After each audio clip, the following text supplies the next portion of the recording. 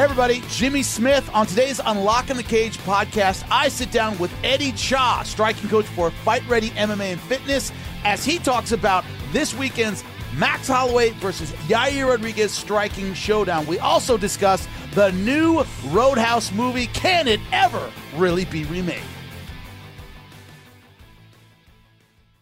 It looks as though, and right now I'm looking at Deadline.com, the headline is, "The Double Deuce back in business. MGM ramps up the Roadhouse reboot with Jake Gyllenhaal and Doug Liman circling." So, which is absolutely insane, okay? By the way, Doug Liman, who is apparently on to produce / direct, he did The Edge of Tomorrow. He did Mr. and Mrs. Smith. He did The Bourne Identity. He did Swingers. He did Go, if you remember that one.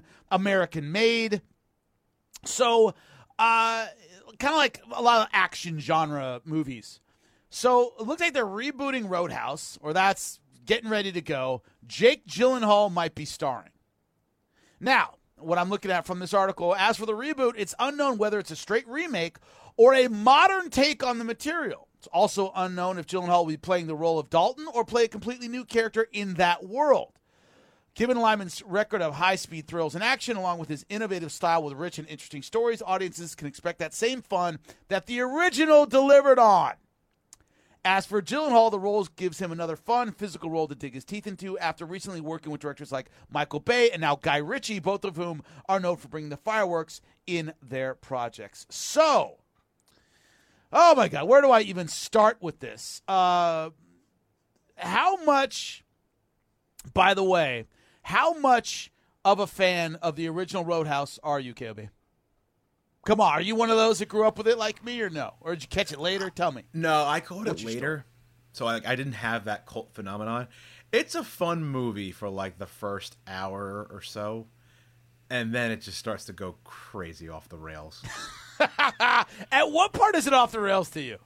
Because I saw, like, I am old enough to have seen this right when it came out. I was about 12. Oh, no, was I 12? No, I was 89. Yeah, I was 12 in 89, yeah. Yeah, go ahead. I'm sorry. When Ben Gazzara decides he's going to destroy an entire automotive sales with what? With what? Say it. With a giant monster. And somehow he's so above the town that no one can do anything about it. Like, it's stupid. Right when he gets to that part, that's where it's like, all right, this thing is gone. Right, and all right. So let me back it up. And right now, I gotta ask, Aaron, our the producer who's subbing in today, bro. How old are you, dog? I'm 35. Okay, so a Roadhouse conversation is in your wheelhouse, or no? You're the same age as KOB. So like you caught it later. I don't know it. Don't know it at all. Okay, cool. I'm wondering age-wise where we are in terms of the wheelhouse. So here's the deal. I saw it once again. I was 12 years old. Even I was struck by the absurdity of the plot, that people care this much about a stupid little Roadhouse bar, right? A lot of 80s movies worked this way. And it's just lost in that particular decade. And there are other plots where you go like, dude, really? Does anybody care that much about this stupid little honky-tonk frickin' bar, okay, in the middle of nowhere? It's like, have you seen, God, what is it? Is it, the Bruce Lee movie with Chuck Norris? Have you seen that? It's fought over a stupid little Chinese restaurant that no one would care about in a million years. I forget which one, what it's called. Way of the Dragon? What? Way of the Dragon? Way of the Dragon, yeah, because it has a couple. I've seen the original one in Chinese, has a different title than it did in the U.S., but yeah, Way of the Dragon, okay? But at the end of the day, it's because these mob bosses want this particular Chinese restaurant to sell to them for no reason, and they send people out there, and Bruce Lee kicks their ass. And it's like, dude, you can't find another restaurant that's as important. You got to have this particular one. Same deal with this, right? Same deal with this. This stupid conflict over a ridiculous little saloon in the middle of nowhere. And this guy, for some reason, is a mob boss in this dumb little town. Who the hell needs a mob boss, right? He's not even a mob boss, right? Yeah, like a mob boss. He's just like a guy who I guess is like the richest person in town, who's invested a lot of money, so now he's getting kickbacks from all the businesses and stuff like that. But for some reason, mobbed up, like a small town for some reason, yeah. Patrick Swayze Dalton coming into town just really rubs him the wrong way. Now he's got to stick it to this bar. Like it's a really weird concept. It's kind, like I said, it's kind of a fun movie because it just fights and stuff like that. Yeah, and it's a little bit ridiculous. But then it just goes into full ridiculousness. Like that's what I'm saying. Like we're just destroying things. My favorite, not to spoil. I mean, it's movie's been out for forever. So right, you've either seen it or you haven't. Just turn off your damn radio if you haven't. The whole scene, like the end scene, Patrick Swayze kills like 6 people, and like there's just no consequence whatsoever for it. Like not at all, right? All because the other quote unquote witnesses who were there were all like, no, I didn't see anything. Did you see anything? Like they wouldn't all just be taken in by police. Like you're all under arrest under suspicion of murder. Like 10 dead bodies in this house. It's like, the dumbest, right? Apparently, the police in wherever town the Double Deuce is supposed to be are just like, all right, good enough for us, man. It's a bunch of dead bodies, but no one saw anything. So what are we gonna do? Right, we'll cover this up. Right? It's absurd. But there are so many movies of that era. You know, I'm a child of the 80s, right? I was once again 12, 13 when the 80s ended, where looking back on it as an adult, a lot of these plots are just absurd. And so when you reboot these or remake them with modern sensibilities, and I don't mean like, and the movie's not particularly offensive. There's nothing you couldn't make that movie today. No, there's nothing about it you couldn't make today. The plot is just 80s absurd. It's absurd. And if you didn't grow up with it, it doesn't make any sense to you. And the only way I can say it, I'm trying to think if there's anything comparable, like, and I don't mean to offend anybody, it's almost like a religion. Like, it's not goofy if you grew up with it, but explaining it to somebody else, it doesn't make any sense. Those are 80s movies, right? If you didn't grow up with them, which I did, I grew up in the 80s, where we didn't think it was that weird that nobody stopped the fight between Ivan Drago and Apollo Creed. Nobody thought that. Nobody thought, man, any referee with half a brain stops that fight. The fact that he beat him to death in the ring as a plot point didn't really bother us. And like that was normal in the 80s. You know what I mean? But like watching it now, if you showed it to somebody who had never seen it before, KOB, they're like, this is the dumbest thing I've ever seen, right? But when we were kids, we didn't think both guys would be dead right now. Yeah, both guys would be if dead, Rocky right? and Drago fought like this. Although we did just watch Chandler Gaethje, so it wasn't that far off. Right. But no, here's the other thing I keep thinking of. Like, all right, you're making this new movie, and again, we don't know if it's a reboot or like or just a complete remake. But at the same time, it's like I don't know if you guys know this, but like I don't care what kind of backwoods town you live in. Kids got cell phones. You can't just be having bar fights and people aren't filming now. Like it's a whole different world now. Yeah. Facility, like the places, the venues have cameras. Every single kid has to post stuff on social media. Like, how are you going to believably have? They'll sue the ass off you. Yeah, like they'll sue the ass off you. Get stabbed in a brawls. Yeah. Of Roadhouse, and like somehow try to keep it in a position where it's like, oh yeah, totally normal. No one saw anything. Like I've heard stories from uncles and friends and stuff like that of like, yeah, we were getting into brawls, pool hall, like smashing pool sticks across people's faces, and yeah, you could do that in the 80s and 70s because it didn't end up on YouTube, right? Yeah, we're living in a modern world now. I don't know how you believably put this film into today. Right. Okay. Did you see the movie Memento? It's one of my favorites of all time. Yes, love that Great movie, right? That's a movie you couldn't make today because he carries around a camera like a Polaroid camera and everything. Well, you put that all on your phone. It's just logistically a totally different movie, right? Just the technology has changed to the point where it doesn't make sense. I was watching a thing, or it was listening to actually, because it was a podcast about the Zodiac Killer, right? I'm on planes a lot. I listen to a lot of podcasts when I'm not reading. And it was about the Zodiac Killer. And so many things that you see with the Zodiac Killer, he couldn't have gotten away with that now. With DNA, with all the technology we have, he just couldn't have gotten away with it. We can trace phone calls, all this stuff. He couldn't have gotten away with it. And at the end of the podcast, it's however many episodes it was, they had a police officer say the height of serial killers was the 70s and the 80s. That's where we had the most serial, Ted Bundy, the Night Stalker, Richard Ramirez. He goes, we still have sick people. We just catch them after 2 or 3. You don't get into the numbers people got into the 70s with, the BTK killer and the Golden State Killer. We have too many resources now. You're not going to kill 6 people, and we're not going to get you. We're going to get you. okay? And I thought that was very, very interesting. That's another thing where you look at it and go, yeah, with today's technology, you can't make a realistic – and did you see the latest Halloween movie? No, I still have not gone down that I rabbit haven't hole seen yet. it yet. And Corey Graves, my broadcast partner for Monday Night Raw, called in. We talked on the show about it. He didn't like it.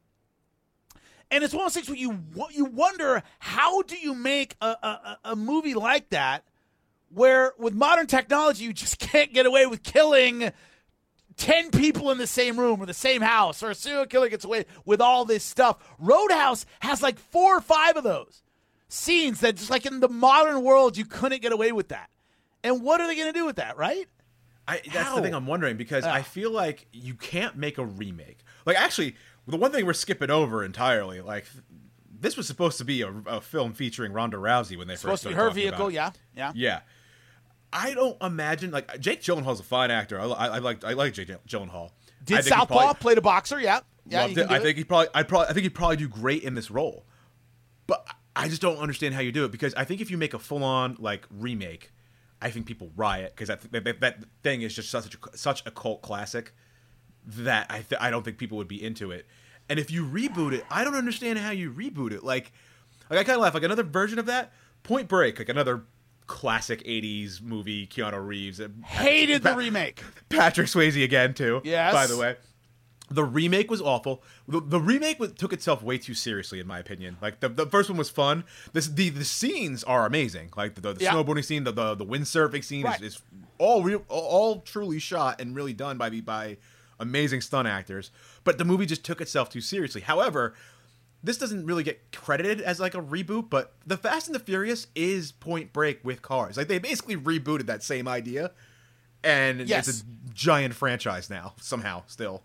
So I don't understand, but I just don't understand how you reboot Roadhouse. Like I'm saying, like if you're putting it in today's times, I don't think you can be a bouncer and do these type of things that Dalton was doing. You go to jail or you get your ass suit off. Like that's it. Can't rip out a dude's throat. Spoiler alert. Dylan Dennis got go to prison. Dylan Dennis got choked out by a Jersey Shore boxer. I mean, a Jersey Shore bouncer, and that ended up all over the place. Like you just can't get away with this stuff. So I don't understand how you reboot it. Busted Open is your daily home for all things pro wrestling. Join Dave LaGreca, WWE Hall of Famers Bully Ray and Mark Henry, and hardcore wrestling legend Tommy Dreamer. Dave LaGreca here. From WWE to AEW, Impact, New Japan, Ring of Honor, and more. We talk it all. Whether you grew up watching Ric Flair or Stone Cold Steve Austin, Busted Open is your place for pro wrestling. Busted Open, Mondays through Saturdays at 9 a.m. East on Fight Nation, Sirius XM Channel 156. The fight this weekend, Yair Rodriguez versus Max Holloway. A guy who knows a lot about getting fighters ready for Yair Rodriguez is Eddie Cha, striking coach for Fight Ready MMA and Fitness, Scottsdale, Arizona. Why? He worked with Korean Zombie. Also, Weili Zhang, Henry Cejudo. How you doing, my man? I'm doing great. How are you, Jimmy? Doing well, man. Doing well. So, when you look at, let's say, for example, a fighter like Yair Rodriguez that you've prepared Korean Zombie for, he was doing really well that entire fight, of course, until that elbow, 1 second left to go in the fight, an absolute heartbreaker. What were the kind of things you looked out for getting Korean Zombie ready for Yair Rodriguez? Style-wise, what jumped out to you? So I actually worked with Zombie after that fight. I was there. I had another fighter, so we did talk about it during the week Gotcha. and stuff like that. I did work with him before, but not full-time, so we did talk about that fight. I thought he had a bit of I wasn't wrong, but he could have switched up his game plan. I know Yair took that on short notice. It was in Denver at high altitude, so I would have preferred him to put more pressure on him and keep the volume up. He said the jab was working really well, so he wanted to just stick on the outside. But, yeah, I think it's a super exciting fight with Holloway and Yair coming up this Saturday. When you look at that, that physical pressure you talk about, no one brings pressure like Max Holloway. He's a volume guy. He doesn't let you off the hook. He throws a million punches. He's right in range. He leans heavily over the lead leg. How do you deal with that physical pressure with a guy coming at you with volume with an attack like that, man? Yeah, there's a few things you can do, but one is continue to somewhat wrestle to keep him honest. feints are going to be a big part of it. I think Yair switches stance beautifully to keep his more of a quite of a distance. So there's quite a bit of things that he can do, but ultimately I think you also got to kind of gain your respects, whether it's going to be the leg kicks or heavy counters. I think Yair is going to need to set some traps and sit on some counters for Yair in order to slow Holloway down. When you look at, and of course I'm speaking to Eddie Cha, of course, striking coach for Fight Ready MMA and Fitness, Scottsdale, Arizona. When I think about that, and I think about Yair Rodriguez, and one thing I've talked about in earlier on today has been the inactivity for Yair Rodriguez. He's had 2 years off. Even when he was fighting, he only had one really in 2019, one in 2018. Hasn't been fighting that much. Max Holloway has. And in his last few fights, they've been 5-rounders. They've been long. He's put in a lot of work. How do you get a guy, let's say you're coaching a guy like Yair Rodriguez, who's had a long time off. What are the things you look out for, man? Is it a slow start? What are the hard things about taking a lot of time off?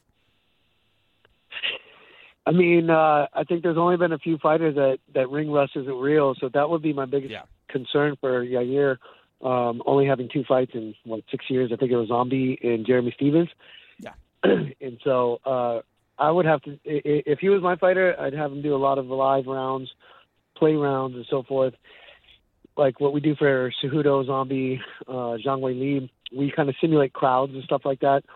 For Wei Li, for example, we simulated like a surround sound with boos, walking out. We had our whole team watching, just trying to build pressure. We had our heart rate monitor on to see if it spikes up or not. Anything we can do to kind of simulate the fight as close as possible. We had a USADA doctor that comes in. We had, the UFC commission, the New York commission supposedly coming in. And we try to really simulate it as close as possible. We get the workouts to go, we do the introductions. We have Captain Eric be Michael Buffer and do the introductions of the fight. So, it really helps. I mean, every single fighter has said, man, I started getting the jitters back there when I was saying 5 minutes, we're walking, and so forth. So those are kind of some of the things that I would do, that we like to do over here at Fight Ready. But I'm not too sure. That was my only concern. I just did an interview with Mark Lamonde at ESPN, and he wanted to know who I would pick. But obviously, it's hard to go against the GOAT of Max Holloway. I think he's definitely probably the best in the division right now. But call me crazy, but I really think Yair matches up well. The pressure, I'm a little concerned with the apex, the smaller cage. I think that favors Max, of course. But the kicks of the Yair, he's super athletic. He's got a great jab. And his kryptonite is wrestling. Max is not going to wrestle him, right? Well, maybe he will. But if he doesn't wrestle him, it's just a pure striking match. I mean, Yair has a chance against anybody. So I'm really excited to see how this fight turns out. Speaking, of course, to Eddie Cha, striking coach for Fight Ready MMA and Fitness, Scottsdale, Arizona. So when I look at Max Holloway, how long does the shine last when it comes to Calvin Kattar? I would argue the best performance of his career, and that's saying a lot. He's had some great performances, but against Calvin Kattar, it was like everything was working. He was seeing every punch. He was slipping and ripping. His feints were extraordinary. He was taking time to talk to the commentators, then busting Calvin Kattar up. Does that momentum with the performance like that, does that carry into your next fight? I would think so. I know that Max was talking about he changed some things up in camp. He wasn't sparring as much. He was doing more play rounds, so there's less wear and tear on his body. My concern with Max is eventually, all these wars are going to catch up to him. Almost every fight he's had has been 5-round fights, so he started early in his career. I mean, he's still a young man, but, that was our concern with Zombie as well, so we kind of switched his style up. If you saw the Ige fight, we mixed in wrestling and kind of made. We want performance of the night. We don't want fight of the night for Zombie. And so, I think Max will continue to do what he does. I mean, he's always been a high volume guy. His cardio is off the chain. But it's interesting to see if he can actually bring something else to the table. I don't think you don't fix what's not broken, but I think Yair is so dynamic when it comes to striking. If it's only going to be striking, he doesn't have to worry about wrestling. And then Volkanovski was successful in the first fight. I thought Max made a great adjustment in the second fight, not getting kicked in the leg. But Yair's a lot longer and taller than Volkanovski, and he's got better kicks, I believe. So that's why I think it's going to be a competitive match. I don't know how to if anybody can keep up with that pressure, but like we talked about, how do you deal with pressure is keeping somebody honest with the feints, wrestling, and counters. If you get countered, everybody gets a little bit weary of coming back again, going in. And I don't think Kelvin, I'd have to watch the fight again, but he didn't get too many counter shots off Max, so he was able to do what he wanted to do. Of course, speaking to Eddie Cha from, he's the striking coach for Fight Ready MMA and Fitness, Scottsdale, Arizona. I want to ask you a little bit about Zhang Weili. You worked with her before the Rose Namajunas fight. What were your thoughts on her performance? She looked way more prepared. She looked mentally a lot more focused. Physically, she looked a lot better. What went into that? You talked about, simulating the boos, simulating the crowd. What else did you change tactically that had success in that fight? First of all, I think, it could be biased, but I did watch the fight quite a bit of times. I actually thought she won rounds 1, 2, and 3. A lot of people did. The closest round was the second. So then I watched it again. She buckled Rose with the left hook, really staggered her going back. Then she got the takedowns. Rose got the takedown at the end with maybe 40 seconds left or something like that. But if the takedowns are negated with 2 takedowns and 1 takedown apiece, I mean, you have to look at the striking. We were chopping her legs apart. Like I said, she got her with the left hook. So I honestly think she won rounds 1, 2, and 3. I can't talk about, I don't like to talk about it if the fighter doesn't say anything first. So I won't say what went wrong or anything like that. But I thought she fought great. She's a great individual. So it was a pleasure to work with her. We picked up a mental coach, Mindset Mike. He helped out tremendously with her mental game, and I think our team did great. Our game plan was to kick the legs a little bit and kind of mix in wrestling. She got 5 out of 10 takedowns, so everything was kind of running great. I honestly thought we won that fight. I thought it was very, very close. A lot of people did give her the first 3 rounds for sure. When you look at the career of Max Holloway, and he tends to go into 5-rounders. He tends to go to war every single time. He tends to have a volume attack. He eats a lot of punches. He throws a lot of punches.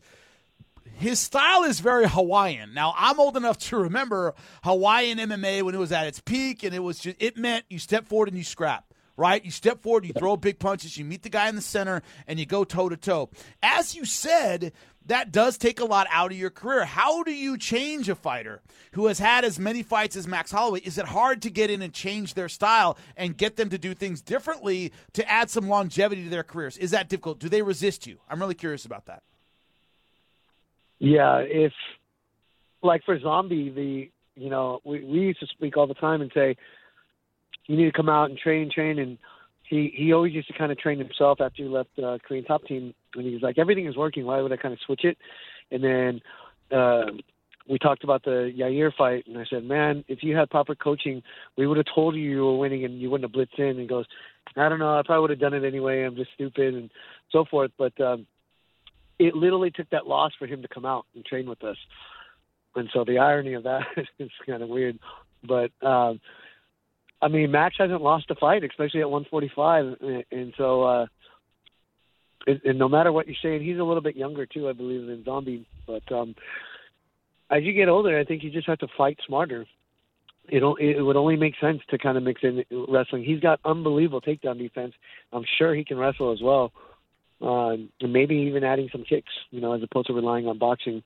But again, he's so great at what he does. It's hard to really critique him and say, oh, he should do this, he should do that, because, again, he's the best right now.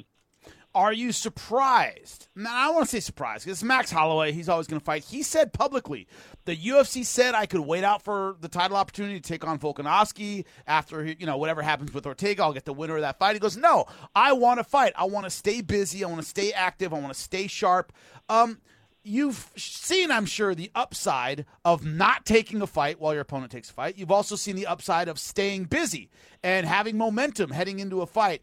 What do you think about that decision of Max Holloway to take a fight, a dangerous fight against Yair Rodriguez that he doesn't have to take rather than taking on Volkanovski without it? What are the two sides of that coin to you as a coach? Yeah, I think even with the Kattar fight, he didn't need to take that fight. He was definitely next in line, I believe, but that Kattar fight was so impressive. Max is just a fighter. He's going to fight regardless. He believes he's the best. I'm assuming he believes that, he beat Volkanovski in the second fight too.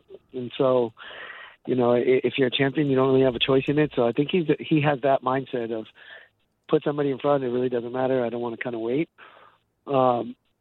Business perspective-wise, if I was his coach, I would say we're next in line. You don't need to take this fight because if you look at the timeline now, if he didn't take this fight, he might be fighting Volkanovski in 3 to 5 months. But now the whole division's on hold because this fight has to happen. Whoever wins, if Max wins, then you're talking another 8 months down the line, or depending on the wear and tear of Max or Yair. And so now the champion's waiting. Who knows? Someone might slide right in. I know our guy Hennessy Cejudo is campaigning for that fight against Volkanovski. So, yeah, I think I personally would advise not to take that fight, the Yair fight, and just kind of wait your turn. But again, Max is just such a G. He's unbelievable. Now, just to stick it to my producer, I'm going to ask you. The odds right now for Max Holloway, he is a 7 to 8 to 1 favorite. Do you agree with that at all against Yair Rodriguez? It's like minus 700 to 800. What do you think of that, man?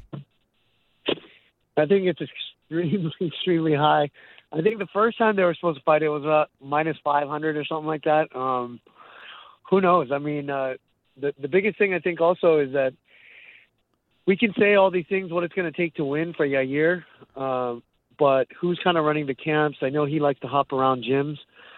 He's been to our gym for a couple of weeks as well. And so who's in charge of game planning? Who's the strategist there? Who are his training partners? I think those are really key factors. If he was at somewhat of a bigger gym or bigger coaches' names or sparring partners, I think those odds go down a little bit. Yeah, I think those odds are extremely high. I agree with you, buddy. Thank you so much for your time. Get back to coaching. Eddie Cha, striking coach for Fight Ready MMA and Fitness, Scottsdale, Arizona. Thanks so much for your time, man. Well, appreciate it. Thank you, my man. Unlocking the Cage with Jimmy Smith is part of the SiriusXM Podcast Network. The executive producer is Michael Russo. The associate producer is Kelly Murphy. Sound design by Nuri Balin. Andy King is director of sports podcasting for SiriusXM. Special thanks to SiriusXM's senior vice president of sports programming and podcasting, Steve Cohen, and SiriusXM Fight Nation program director, Marissa Rivas.